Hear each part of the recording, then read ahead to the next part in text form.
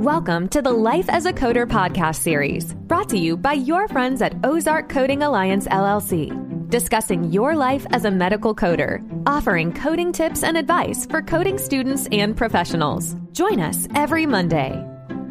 Welcome. This is the Life as a Coder podcast series. I am your host, Jennifer McNamara, and our program is brought to you from our friends at Ozark Coding Alliance.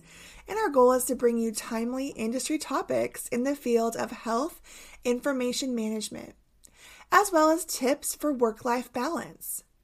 If you are a first-time listener, we thank you for listening. And if you like what you hear, we encourage you to hit the subscribe button or follow us wherever you get your podcasts. We are found on Podbean, Apple, and now iHeartRadio. Our disclaimer is that, as always, our podcast is not to be taken as legal or professional advice. It's based on our combined 34 years plus experience in the coding and billing industry, and we want to share with you what we've learned and why we love this industry. Our goal at the Life as a Coder podcast is, of course, to give you those coding tips from time to time, and we've chosen this week to talk about exam preparation.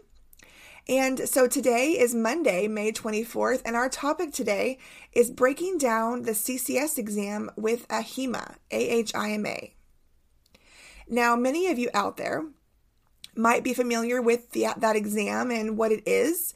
Many of you have maybe only heard of the CPC exam through the AAPC, the Certified Professional Coder exam. As you will see in many job postings, a lot of employers will actually ask for either the CCS or the CPC exam. But we want to make sure that everybody understands the differences.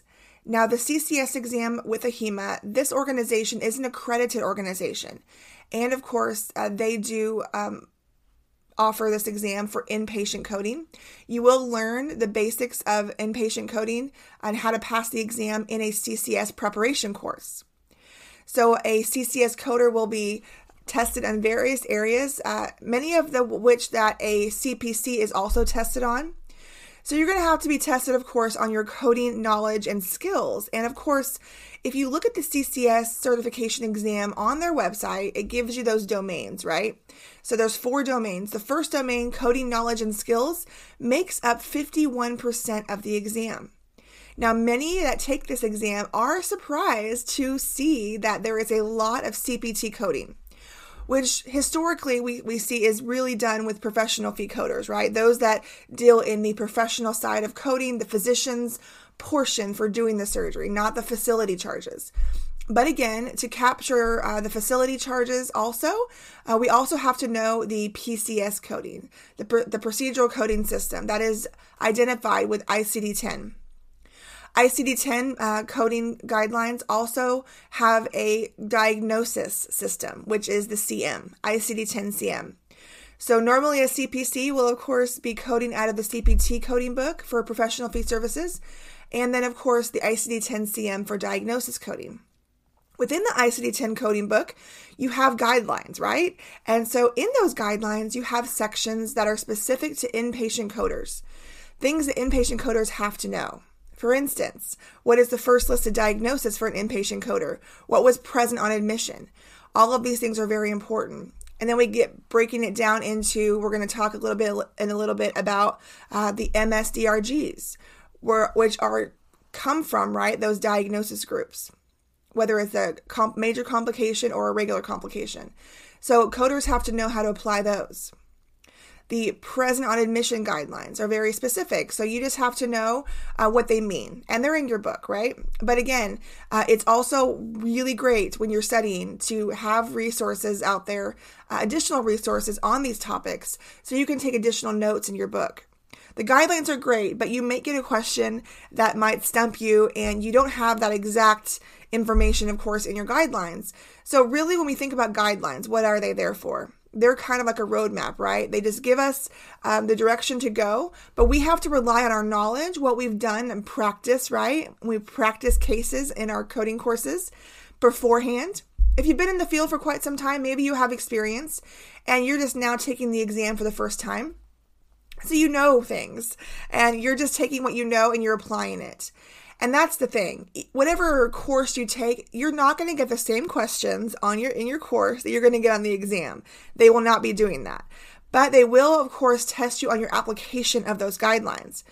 So we don't want anyone to feel overwhelmed, because taking tests, yes, it can bring anxiety. But when you understand the test and you understand what you're going to be asked, what you have to know, where to find the answers, that is very important. Now, I will say we don't bring the HCPCS manual, right? But it is a requirement that coders understand how to interpret those modifiers to procedures. So I did get some questions that required me to understand HCPCS Level 2 codes. Now, because of my knowledge and my preparation, I was able to answer those questions without my book, because of a lot of the clues were in the question.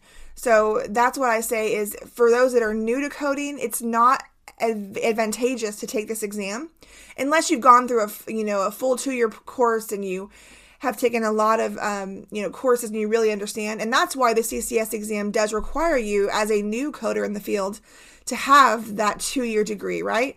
Outside of another certification exam or outside of 2 years of coding experience, because it takes the experience to be able to pass this exam, whether it's through a longer curriculum or whether it's through experience. Now, I myself have been in the field on the professional side since 2002. So by the time I took my exam, I had almost 20 years experience. There are many that take this exam and pass with less years of experience. So you really have to know yourself. You have to know what the requirements are for the exam and be willing to really dig in and study. Now, those were some of the things on the coding aspect, but I did find that I was really prepared because of the CPT coding that I knew. I was really well versed in CPT coding, having worked for surgeons for quite some time. So surgery coding is very important to understand. You will be tested on various aspects of CPT. You might get questions on anesthesia. You might get questions on laboratory or pathology. I got tested on infusions. So you will have to know several areas of CPT. So don't think it's just for surgery coders. There are several areas you might get tested on, and so be prepared for that. Now, when it comes to the MCC and the CC, the major condition, or major complication and comorbidity, or just the condition and comorbidity, the MCC or CC, many get confused on the definition of these, and so just going to break it down. So we want to understand that when it comes to payment, the hospitals are looking at what is called an MSDRG, the Medicare diagnosis related groups. And so within that, there's those 3 categories. You have your major complication and comorbidity, MCCs. And this will increase that hospital resource utilization, because a patient who has a major complication will have a higher utilization of services, won't they? And they're going to have that highest level of severity. And of course, it's going to impact their payment, or their MSDRG payment. And then for the complication, the CC, this will result also in increased payment and resources, right? At a lower rate than an MCC. And so on your exam, you don't have to know the base rate, all of those things, because if they ask you that question, they're going to give you that information. But what you're trying to identify is in the question, when they ask you about a condition, they want you to tell them which condition maybe has the MCC or the CC. And that information is found in your ICD-10 CM coding book. And with that thought, one of the things that we wanted to highlight for the CCX exam that many were confused about is that some had purchased a ICD-10 CM book that wasn't an expert version. Now, the expert version will typically have your MCC and your CC symbols, right? And also your HCC symbols for your risk adjustment coders, right? Risk adjustment coders work in inpatient coding and outpatient coding, work for payers. I mean, they work in different areas. So those will always be there. But you want to make sure you have an expert. All coders in the field and are going inpatient coding need to have an expert version. There are some publishers that will even call it ICD-10 CM for hospitals. But even if it doesn't say that, make sure it's an expert version. That's all I can say.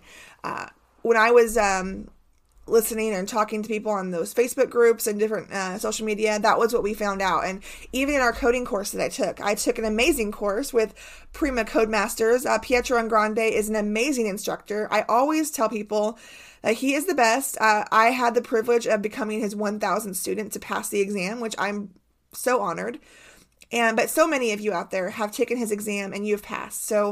So many of you are in the ranks of that success with this program. And so I learned a lot from him. And I never coded for inpatient coding. I've been on the professional fee side. I never once did anything in inpatient coding. I passed the exam. So it's doable. If you are really determined and you want to study, you want that certification behind your name to show those employers that you are well-versed in inpatient coding and as well as professional fee coding. Having both the CPC and the CCS is a great asset to your resume, to your future as a coder. Now, so I want to highlight that because it is really important to have the right books. So always get out there, look at the requirements for your exam. Whatever exam you're taking, you need to know what you can have with you. Now remember, we are now in May of 2021. So AHIMA, they do on their website, on their certification, when you go to the CCS, they do tell you where you're at in the year, right? So as of right now, we have to test with 2021 code books. And so we want to make sure that as of June 1st, they go into effect according to their website. I apologize. Not May 1st. So that is, of course, what their website shows. All exams delivered on or after 6/1 will be required to have the 2020 code books. That's what their website says. Now, if you're testing in May, I would call them because their website does say that the code books will be used through for 2020 through 4/30. Their website does not say what to do for May. So that's why I say go to their website or call them, because that's kind of like a little caveat there. What you're going to do for May. I believe with May, they let you do both, whichever one you prefer. But as of all exams delivered after 6/1, I believe that those ones require you to have the 2021 code books. So check with AHIMA if you're not sure. I'm not an expert in their requirements, as I'm new to AHIMA, but I'm just basically here to give you exam tips, things that help me on my exam, and to give you an overview of what you are going to be encountering, right? So they also have a list there of their 2021 allowable code books. That is very important. You do not want to enter that exam room or that facility to take your exam with the wrong books. They are a lot stricter than AAPC. AAPC will kind of let it slide if you have, different yearbooks. It's up to you. I mean, you're kind of shooting yourself in the foot by having older books, but some do that. So for the ICD-10-CM code book, they give you examples of ones that are approved. So obviously AMA, Elsevier, Carol Buck, Optum 360, and then the AHIMA books. They have their own. But again, make sure you get the one for hospitals. Carol Buck has one for hospitals. Optum has one for hospitals. The other ones, of course, are going to be called Expert, right? And then ICD-10 PCS code books. That's for the procedural coding system for inpatient coders. And that, of course, is AHIMA, AMA, Elsevier, Carol Buck, and Optum. Those are the ones that we, of course, are allowed to bring. And then, of course, AMA CPT version. AMA owns the rights to CPT. They are the publisher, so they are the only ones that own that. Do not bring a professional expert reference for CPT. You will not be allowed to go in. Only the CPT Professional Edition. So CPT is for professional coding. You will be tested on that because a lot of coders, even if they work in inpatient, they also are tested on professional fee coding because you also at times have to code for professional fee services if you work for a facility. You might be working for an outpatient department where they use CPT coding. So even though you are also learning inpatient coding, you're also learning if you have to work in a facility where you're coding for outpatient services. On the facility side, you are still going to be tested on CPT because CCS coders can work in both areas. So we just want to make you aware of that. But again, you're going to be tested heavily on inpatient guidelines. So definitely be aware of that. Now, I want to make sure that we're all well-versed, of course, in the physician queries as well. This is one thing that was new to me because, of course, like I said, I had no experience at all in inpatient coding. So as a coder, we're reviewing documentation, right? But occasionally we run across physician documentation that we don't understand or doesn't seem correct, right? So we have to look at queries. When I was working as a coder and I look at the hospital abstract to compare my codes, I always like to do that. I've been admonished to do that by my facility, to look at the abstracting from the inpatient coders to see how they coded things and compare that, because we do technically want to try to be as accurate as possible and make sure that our inpatient codes or outpatient codes are very same or similar to the professional fee codes. We can get denials, actually. It has happened where the inpatient coders have coded something differently than the outpatient coders, and there has been a conflict with the payer. So we definitely want to make sure that we're trying to be on the same page there, right? But facilities do look at these queries. They have a query process. So on your test, you're going to be tested on when to query. You're going to look at this communication tool to clarify information from the provider. There is some information out there that we have to look at as coders when we're testing to understand the documentation. We have to understand, is there conflicting information? Is what we're reading describing or associated with a clinical indicator without a relationship to an underlying diagnosis? We have to know the clinical indicators. We have to know the underlying clinical indicators. We have to know all of those things. Is it unclear for present on admission indicator assignment? Because we have to look at that information and use that in order to interpret our POA, our present on admission indicator assignment. So we have to look at the content, the format, and so you're going to get questions on, is this a yes or no format, or is it multiple choice? So I would definitely study up on the differences between the yes and no and the multiple choice questions, how to understand those. I was tested on that. What do you do for unsupported diagnoses? How do you query for that? How do you achieve a compliant query, which is really important? And of course, what is a non-compliant query? For that domain of the CCS exam, you are going to have that as a task. So you're going to have to know how to report these compliance concerns. What do we do if you identify a non-compliance area and you have to query that, or if they're non-compliant with your query? Now, there are elements of a compliant query. There is a 12-point checklist on the requirements for a compliant query. And I have a great article, a great resource that I just found, and it really just checks all the boxes of physician queries. So I'm going to go ahead and put that in my show notes as a reference. I think all coders should review this article. It's really, really great. And so it has some of those elements there listed, what we need to know for a compliant query. You're also going to be tested on the AHIMA Standards of Ethical Coding. Every coder needs to know these 11 standards. Be very careful. You will be tested on some of these. Now, this gets overwhelming, right, for coders because there's so many things we have to know, but you're not going to do it perfectly. You're not going to be perfect at it. You're going to miss questions. You're not going to get 100%. I don't know anybody that has got 100% on that exam. But it does mention these requirements that coding professionals should have. And when you're looking at a question and you read the multiple choice answers, it's usually going to stand out to you. Most of the time, these questions and answers are logical answers. They are based on our common sense. And the same with compliance. Most of the time with compliance, it's pretty common sense what is accurate. So you're definitely going to want to review these. Now, in this article, there is a question and answer. There is actually a quiz here. So I think it's a great way for you to test yourself. And of course, we are going to be doing an introduction into inpatient coding. We're going to talk about the DRG in more detail in our webinar that's in June, on June 30th. So don't miss that.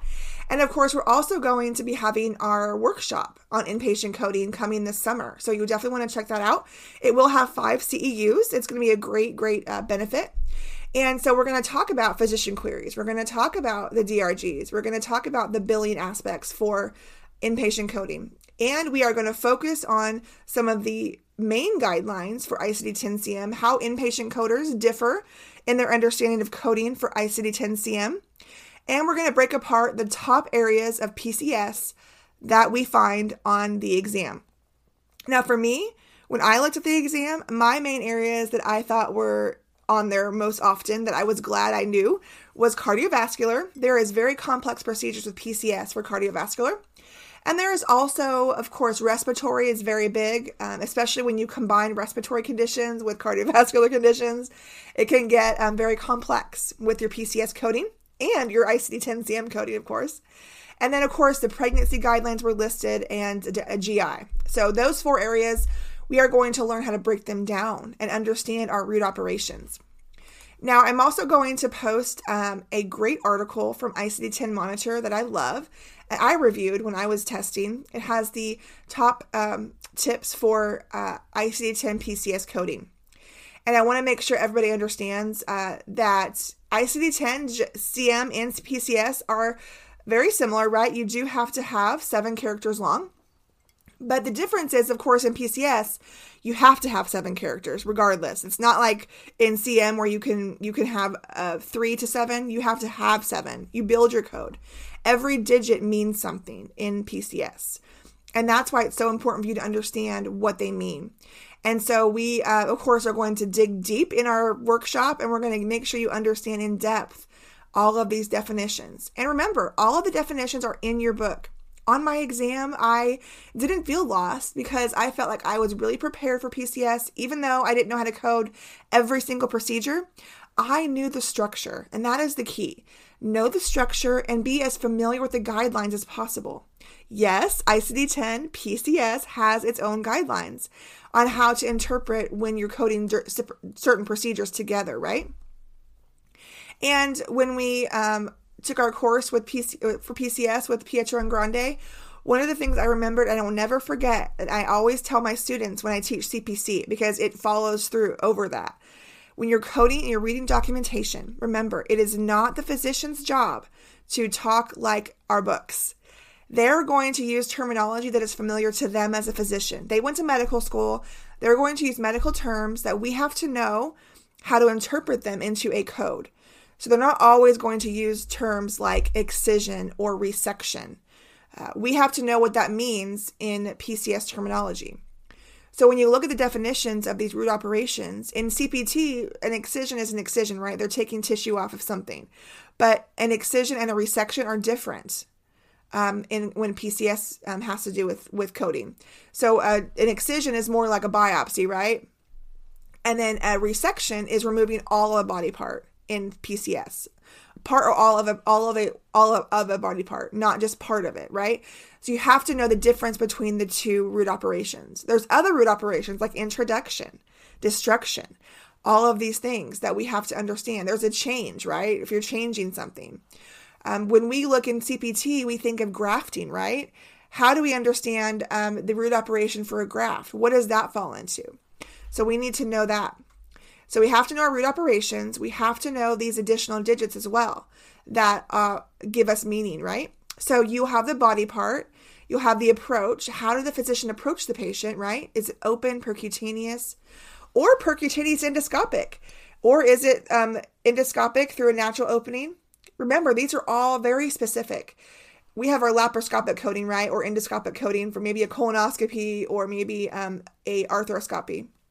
But when we look at this, they want to further classify things. They want to further dig deep and talk about, okay, how did it introduce into the patient? Was it introduced through a natural opening, like your mouth? Your mouth is a natural opening in the body. Other openings are surgically created. So you have different options. You have to know your meanings. And then for the device code, sometimes they use a device in that procedure. So that will be your 6th character.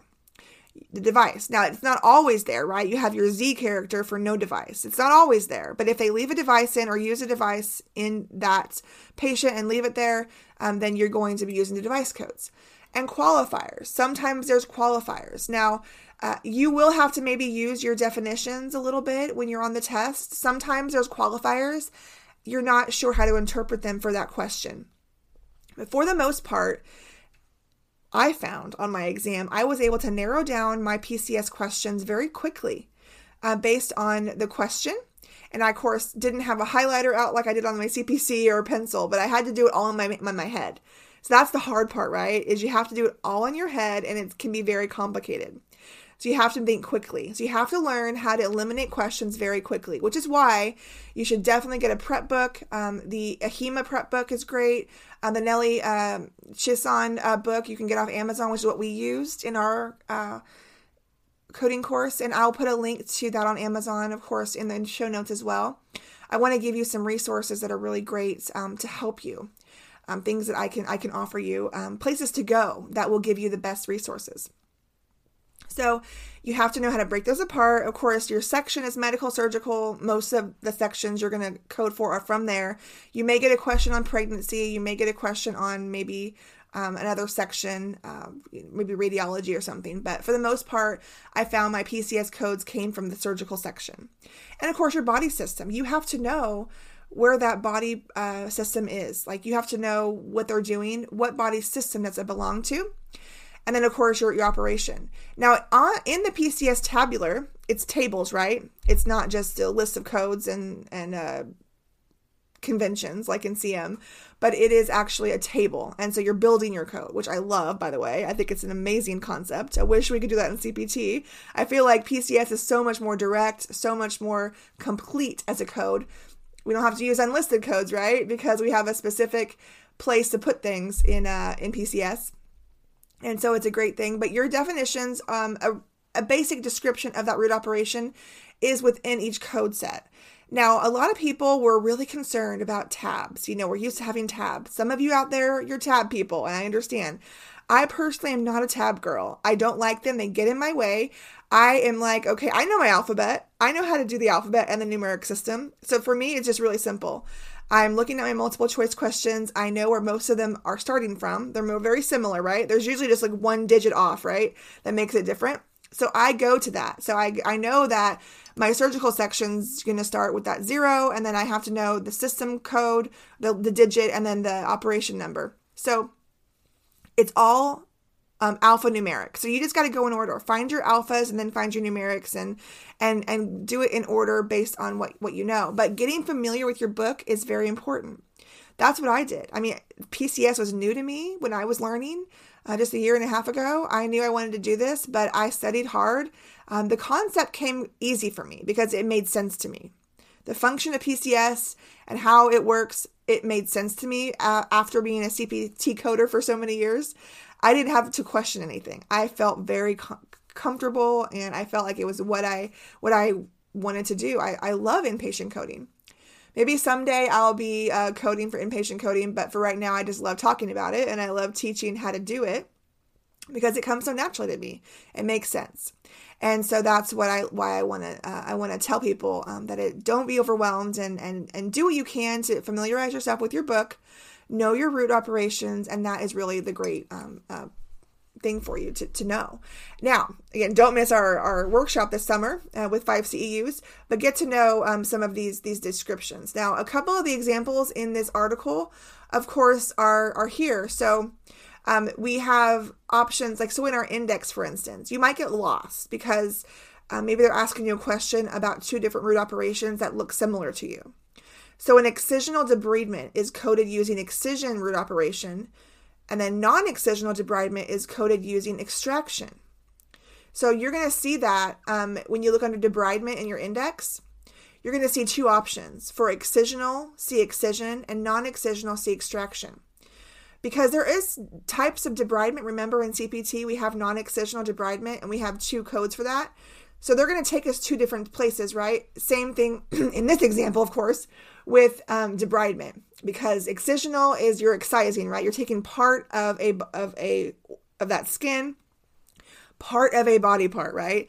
And then non-excisional debridement, you're not excising anything. So why would you use excising? Why would you use excision? It's non-excisional. So you have to put it somewhere. And so you're extracting something, right? You're not using an excision tool. You're using a different method to extract, right? That skin or that infected area.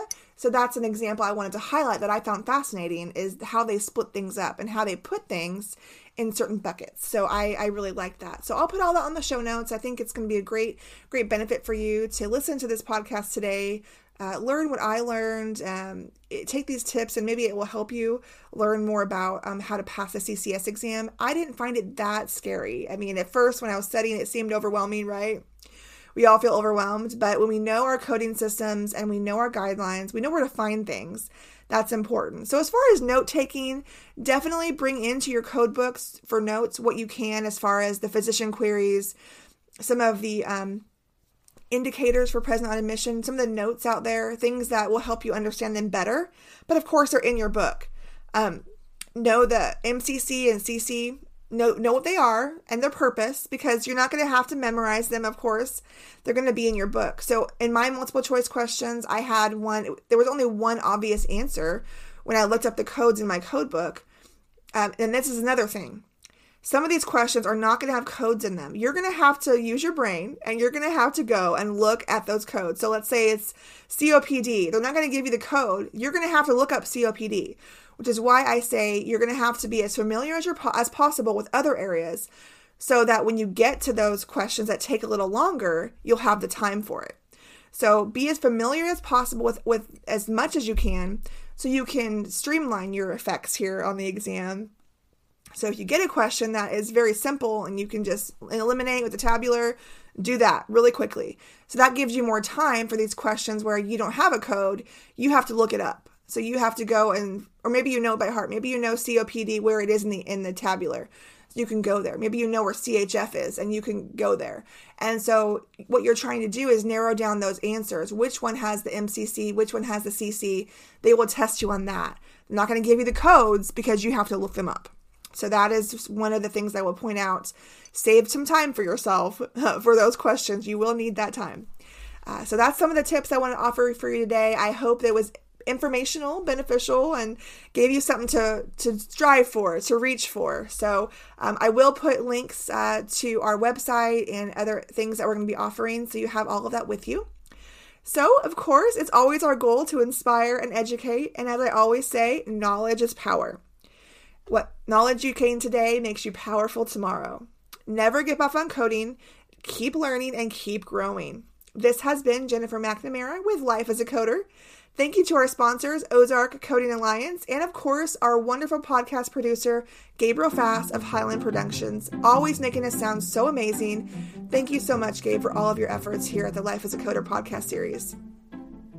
Thanks so much for tuning in to this episode of the Life as a Coder podcast series, brought to you by your friends at Ozark Coding Alliance, LLC. If you're enjoying the show, please feel free to rate, subscribe, and review wherever you listen to your podcasts. We really appreciate that effort. It helps us share the show with other coders, students, and professionals just like you. Come back every Monday for a new episode. We'll catch you then.